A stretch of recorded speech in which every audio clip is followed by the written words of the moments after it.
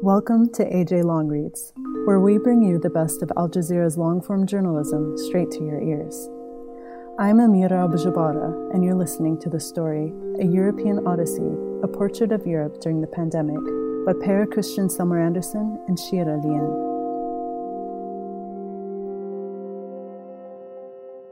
The main road leading to the Sicilian town of Casabile is flanked by derelict houses. In days gone by, these stood as elegant mansions with arched entrances and large windows, but during the Second World War they were shot to pieces, never to be restored. The ruins gape at us, overgrown by stinging nettles and littered with bottles. Through the rubbish, we can see a village of makeshift tents, home to about 300 refugees and migrants. "Do you speak Norwegian?" A Somali man walks towards us, smiling. He arrived in Norway as a refugee when he was a minor, he explains. He learned the language, played on the local football team, and worked off the books for cash in hand at a restaurant in Oslo. But after his third application for settlement was denied, his lawyer advised him to apply again from Italy. He's optimistic now, he says, and does not want to do anything to jinx his chances. He's engaged to a woman back in Norway and is just waiting for the borders to reopen. That is why he does not want to give his real name, he explains. A Gambian man appears as if from nowhere. He looks weary and wary. "It's a jungle out here," he tells us. "You have to be strong and make do on your own, because there are no brothers here, only a jungle," he adds, disappearing again before we have a chance to ask his name.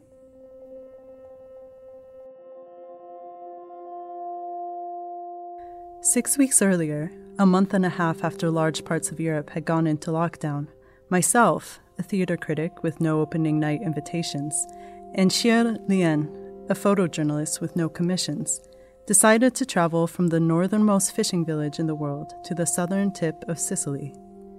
We wanted to find out what remained of the Europe we once took for granted. Our journey began at the airport in Alta, 70 degrees north, the closest point to North Cape, to which you can get a direct flight from Oslo. "I've had corona," the car rental rep informs us. "Caught it when I slept with a Finnish tourist. I thought the Finns had stopped coming," I say. "Certainly have," says the man. "She was one of the last who came before the border closed." In the same week that Norway closed its borders, bringing in the Home Guard soldiers to patrol them, several local councils started to make their own rules. In Nordkapp and Alta, for example, anyone arriving from other regions was put into a 14-day quarantine. The mayor said it was to protect citizens, but the national government argued that they had no mandate to create their own infection control borders. 2 minutes before our plane touched down in Alta, the local council repealed the so-called Southerner quarantine. "I've upgraded your car," says the rep. "You have a long way to go." It is hard to predict what kind of Europe we will encounter. In the spring of 2020, the continent had an excess mortality of 160,000, yet it almost feels like we have all been hit separately. In some countries, Europeans took to the streets to protest against infection control measures. In other places, people put their faith in the authorities despite high mortality rates and few infection control measures. This division does not just span borders. It has gone right into people's homes. Some argue that the coronavirus is the biggest con in the world. Others believe this crisis will change our way of life forever. It is a 3-hour drive from Alta to the fishing village of Skarsvåg. In the winter, part of the road was closed several times a week because there was too much snow, making it impossible for tourists to get in and for the 40 inhabitants to get out. Then a few months later, the coronavirus came. Skarsvåg, which previously saw a regular stream of Chinese, Italian, and Russian tourists, suddenly became one of the world's most isolated villages. Since 1999, Heidi Ingebrigtsen has run the village's main attraction, Julehuset, the Christmas house, a small red cafe that sells hand-knitted Santa Clauses all year round. "I could make some waffles, but perhaps you'd rather have some cream cake," she says. Heidi and her husband, Kjell, take their seats a few meters apart from us in the lockdown Christmas cafe. It smells of coffee, yarn, and cream cakes. Skarsvåg subsists on fishing and tourism, and Kjell Ingebrigtsen switched from the first industry to the second. He single-handedly built 3 holiday homes, replete with saunas, filleting rooms, freezers, and sea views. And in the first 3 seasons, holiday makers arrived from all over the world. Fishing enthusiasts from Lithuania, Ukrainians eager to learn filleting, and Norwegian multimillionaires booked the holiday homes, all of them more than welcome, until suddenly they were regarded as a threat to the health of the villagers. Kjell has undergone heart surgery twice, and, as such, is classified as high risk should he catch coronavirus. He faced a dilemma. What matters most, the income from tourism or the danger posed by the virus? He offers us a discount on one of the holiday homes, but Shiera and I have already decided to sleep in our tent wherever possible. It is a way of decreasing the risk of contagion, Shiera says, and it also helps us to travel on a shoestring. I argue that this may not be the most appropriate night to spend in a tent, with the ground being covered in 2 meters of snow, but Shiera does not give in. He is not the type of person who books into a hotel, he says. But we'll need a shower, I insist. Shiera groans, dismayed that a stickler for hygiene should embark on a journey across a continent facing its biggest crisis since the Second World War. You're working. You can't obsess about your hygiene, he exclaims. I know that wherever I go with Shiera, anything can happen. Maybe that's why I've been following him like a shadow for 8 years now, on increasingly audacious projects, like some kind of Sancho Panza of journalism. I left the door to Cape Marina unlocked, says Kjell, in case you change your minds. Appreciate the offer, but it's unlikely, Shiera says. We'll sleep in our tent. The gales go stronger as the night wears on. It's like the wind is holding its own talk show outside the tent. I could have endured the wind if it had not been for the cold. I stretch, I curl into a ball, I look at my watch and tell myself that everything in life is a matter of time. Cold will turn into warmth, viruses will subside, and even nights of gales in the extreme north of our planet will eventually dissipate. As we drive to Sweden, we read news articles about no social distancing parties in this outlier country, where state epidemiologist Anders Tegnell had acquired such cult status that someone has had his face tattooed onto their bicep. Unlike other European countries, Sweden maintained its faith in herd immunity for a prolonged period of time, but by early May, doubts were being raised about its effectiveness. The border crossing speaks for itself. On the Norwegian side, police officers in high-visibility jackets stop every car, while anyone can drive into Sweden, no questions asked. My aunt also has invited us for breakfast in Helsingborg. She's meeting up with 4 friends in a park, says Shiera, as I'm woken by the sun beating down on our tent. We have spent the night on the beach in Falkenberg in an effort to avoid exposure at campsites. Achoo! I reply, diving out of the tent. I pace around in circles for a moment, as I often do whenever I succumb to the allergy-induced sneezing fits I've had since I was a baby. When we arrive at our destination in Helsingborg, I'm still sneezing, and Shiera worries that his aunt's friends may pack up their picnic bags and leave out of sheer virus anxiety, but they don't. I try to detect scared glances from passers-by, but none meet my gaze. This is an open-minded country, I say to myself, a nation where fear has not gripped anyone, despite the fact that 81 people died from COVID-19 in the last 24 hours alone. As in most groups of friends, the women have approached the coronavirus crisis differently. Annette Collin says she went into almost complete isolation and would not let Aksel Henriksen, who plays in a symphony orchestra and meets lots of people, cross her threshold when she turned up with a cake. For a while, Annette kept her daughter home from school and had to contain a growing sense of anger at the authorities. However, I came around to thinking that perhaps their strategy isn't stupid after all, she says. Now I don't think it's right to force people into lockdown, and that it's better to enforce the use of disposable gloves and antibacterial hand washes in places where people socialize. The friends discuss the parcels that they've sent to their grown-up children and their visits to fragile parents in nursing homes. When Annika Lindström visits her mother, who suffers from dementia, she sees her through a plexiglass screen, supervised by nurses wearing visors.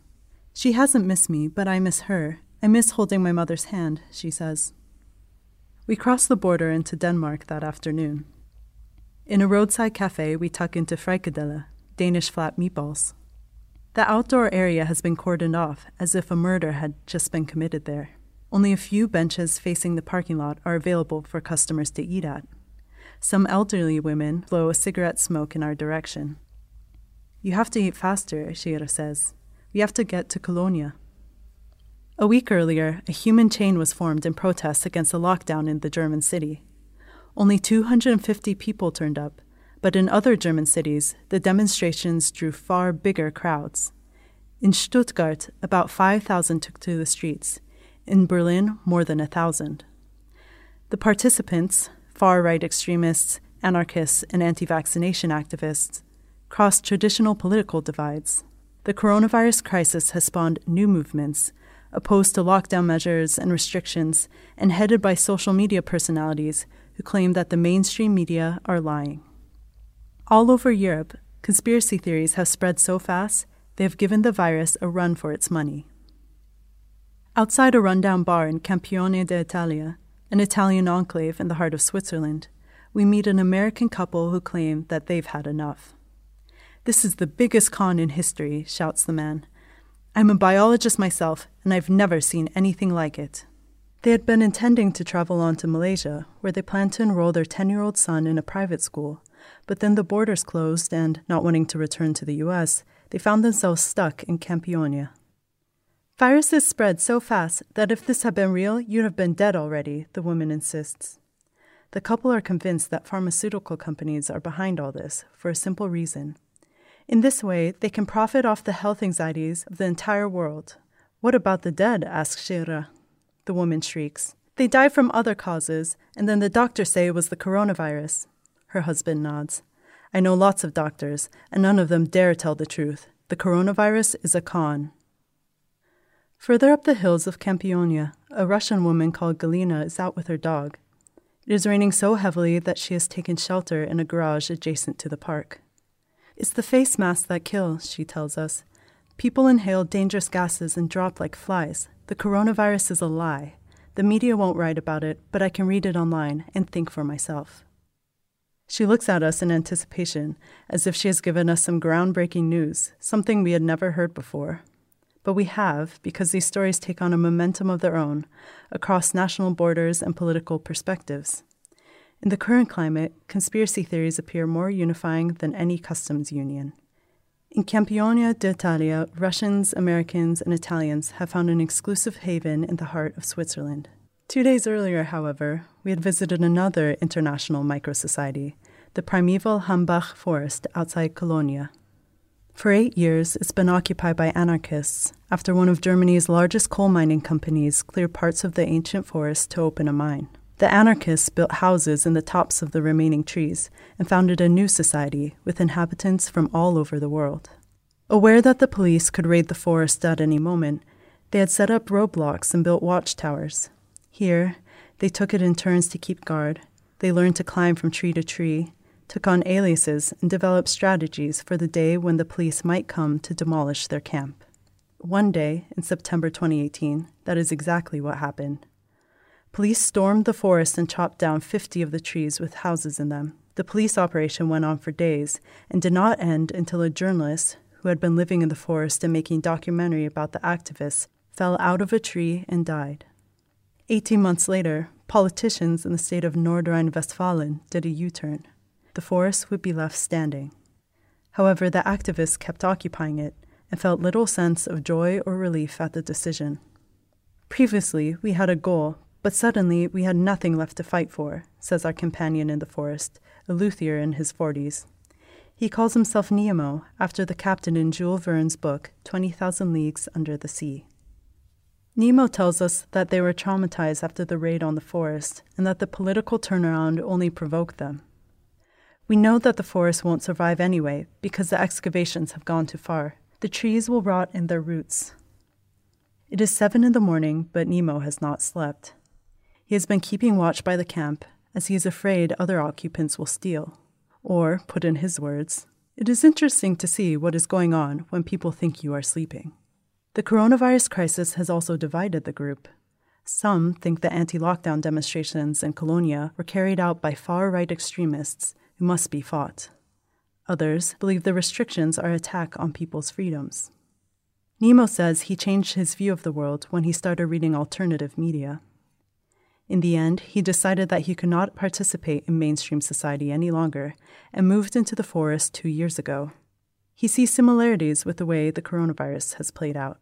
He says, people who have a different opinion than the authorities are called conspiracy theorists or extreme right-wing populists, while the mainstream media and politicians clamp down on anyone harboring an alternate view. More than 20,000 people die from flu every year. We never read that in the papers. Do you believe in conspiracy theories? I ask Nemo. He hesitates. I think the truth lies somewhere in between, he concludes. It's all in the Bible or the Quran. Just look it up, we are repeatedly told by believers we meet on the journey from the North Cape to Sicily. There will be more bad years to come, they add, but as long as you keep the faith, you will be all right. We drive to an evangelical superchurch in Mulhouse, a French city close to the borders with Germany and Switzerland, to which a cluster of 2,500 cases was traced following a service in February. 17 of the infected people reportedly died. The church started to receive threats and is now surrounded by high fences and surveillance cameras. At a nearby park, we meet one of the churchgoers. Moses Isombi is originally from South Africa, but moved to France after getting caught up in gang violence. In South Africa, you always have to watch your back, he says.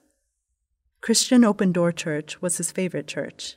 He liked the atmosphere there and the preaching, he says. But then his friends and family started to cough. My mentor, I call him Uncle, got really ill. It was hard to find a hospital that would take him in. I don't know why it was so hard, Isombi reflects. I have read neither the Bible nor the Quran, but I have read Albert Camus' 1947 novel, The Plague, in which he describes an outbreak of the plague in the Algerian town of Oran. In the second part of the book, Father Panelou holds a sermon during the epidemic. The hour has struck for taking thought. You fondly imagine it was enough to visit God on Sundays, and thus you make free of your weekdays. You believe some brief formalities, some bendings of the knee would recompense him well enough for your criminal indifference, but God is not mocked. During our journey, we hear similar speeches. In Kristiansand, at the southern tip of Norway, we attend a digital service of an independent church. The preacher says that God is like a king.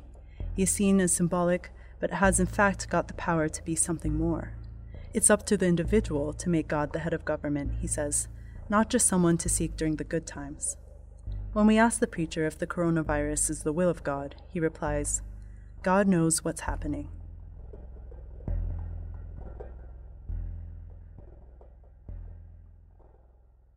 We spend our first night in Italy on the grounds of a monastery. I had tried to find a cheap campsite close to the Swiss border, and La Famiglia appeared to be one of the few that was still open. In the darkness, we glimpse caravans parked up for the winter.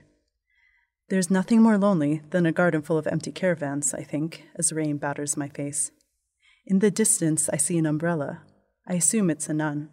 You can sleep in the party tent, she says, pointing at a covered square. It is raining so heavily that I wouldn't recommend you put up your tent on the grass. She clears her throat and takes out a forehead thermometer, which in the dark resembles a futuristic gun. 32.4, she reads. Her eyes are smiling. If that was right, you would have been dead already. The next morning, we get her name, Rosella Bertoio, and it turns out that she's not a nun after all, but a teacher. After her husband died from a genetic disease, she moved to the monastery with her daughters.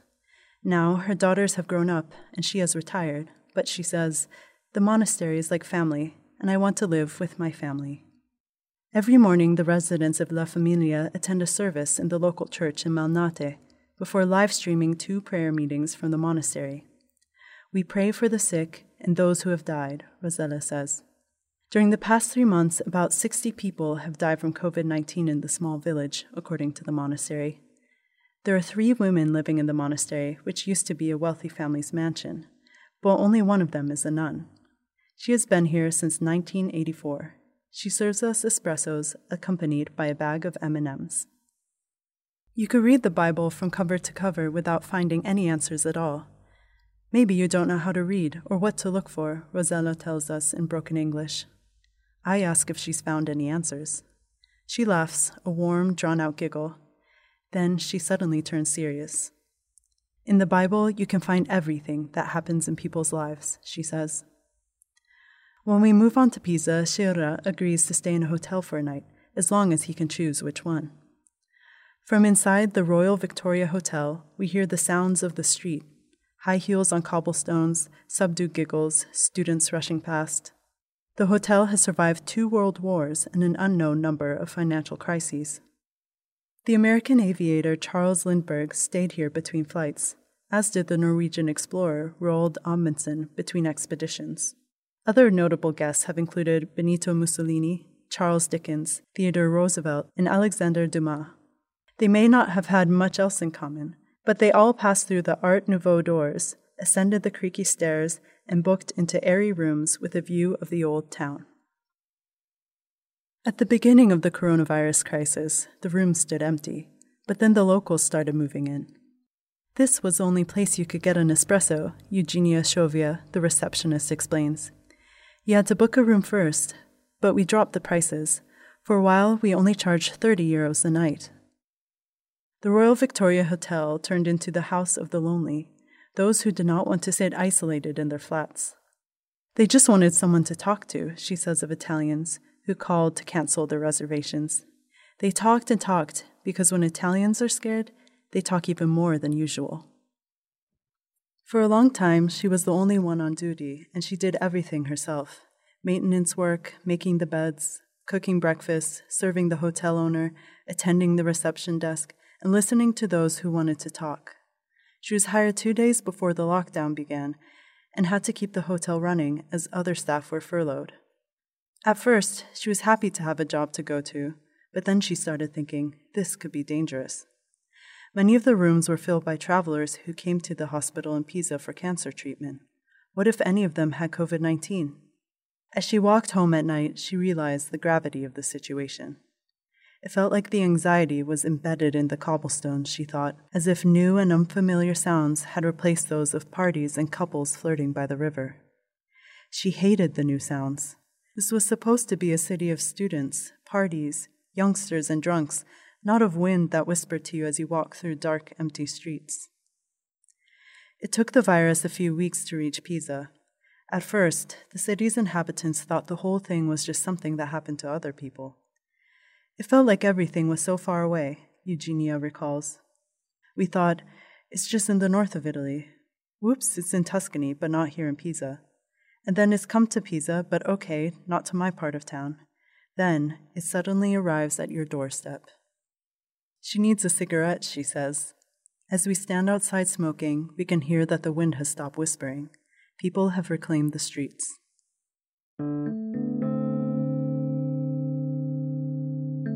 We crossed the rest of Italy in 2 days, while arguing about whether to stop in picturesque towns for ice cream or to just keep going. I want gelato. Shira wants to get to Sicily as quickly as possible. The atmosphere inside the car is starting to fume like an overheated engine. If we follow your instincts, we will never get anywhere, Shira says.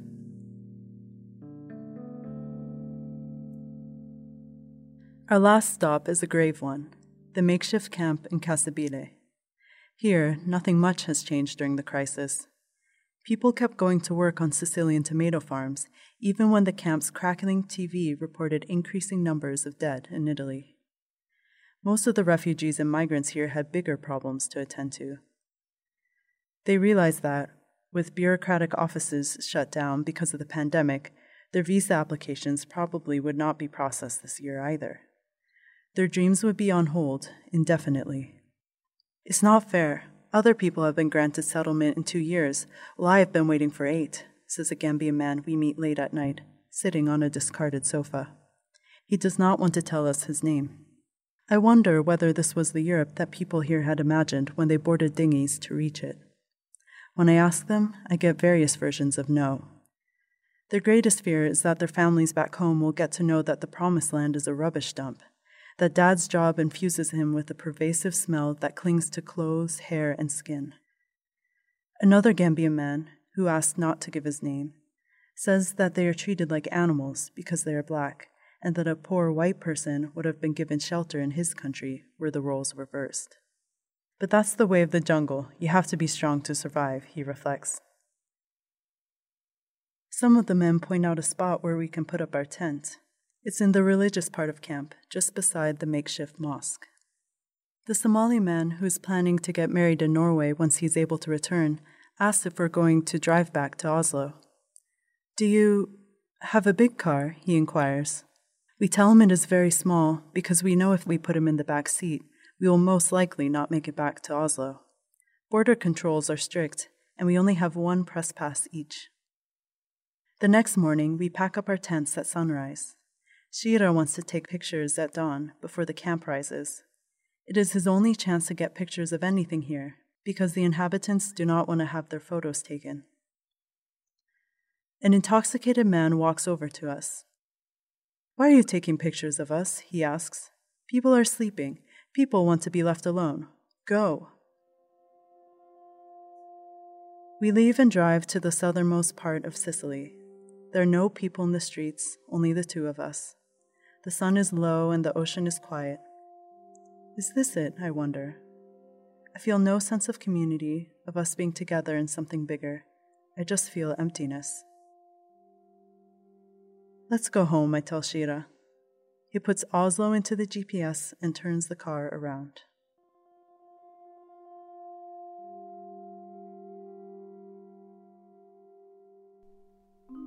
Thanks for listening to AJ Long Reads. This story was by Per Christian Selmer Anderson and Shira Lien. I'm Amira Abujabara. Visit aljazeera.com/podcast to hear more audio from Al Jazeera, including daily news updates and our feature news show, The Take.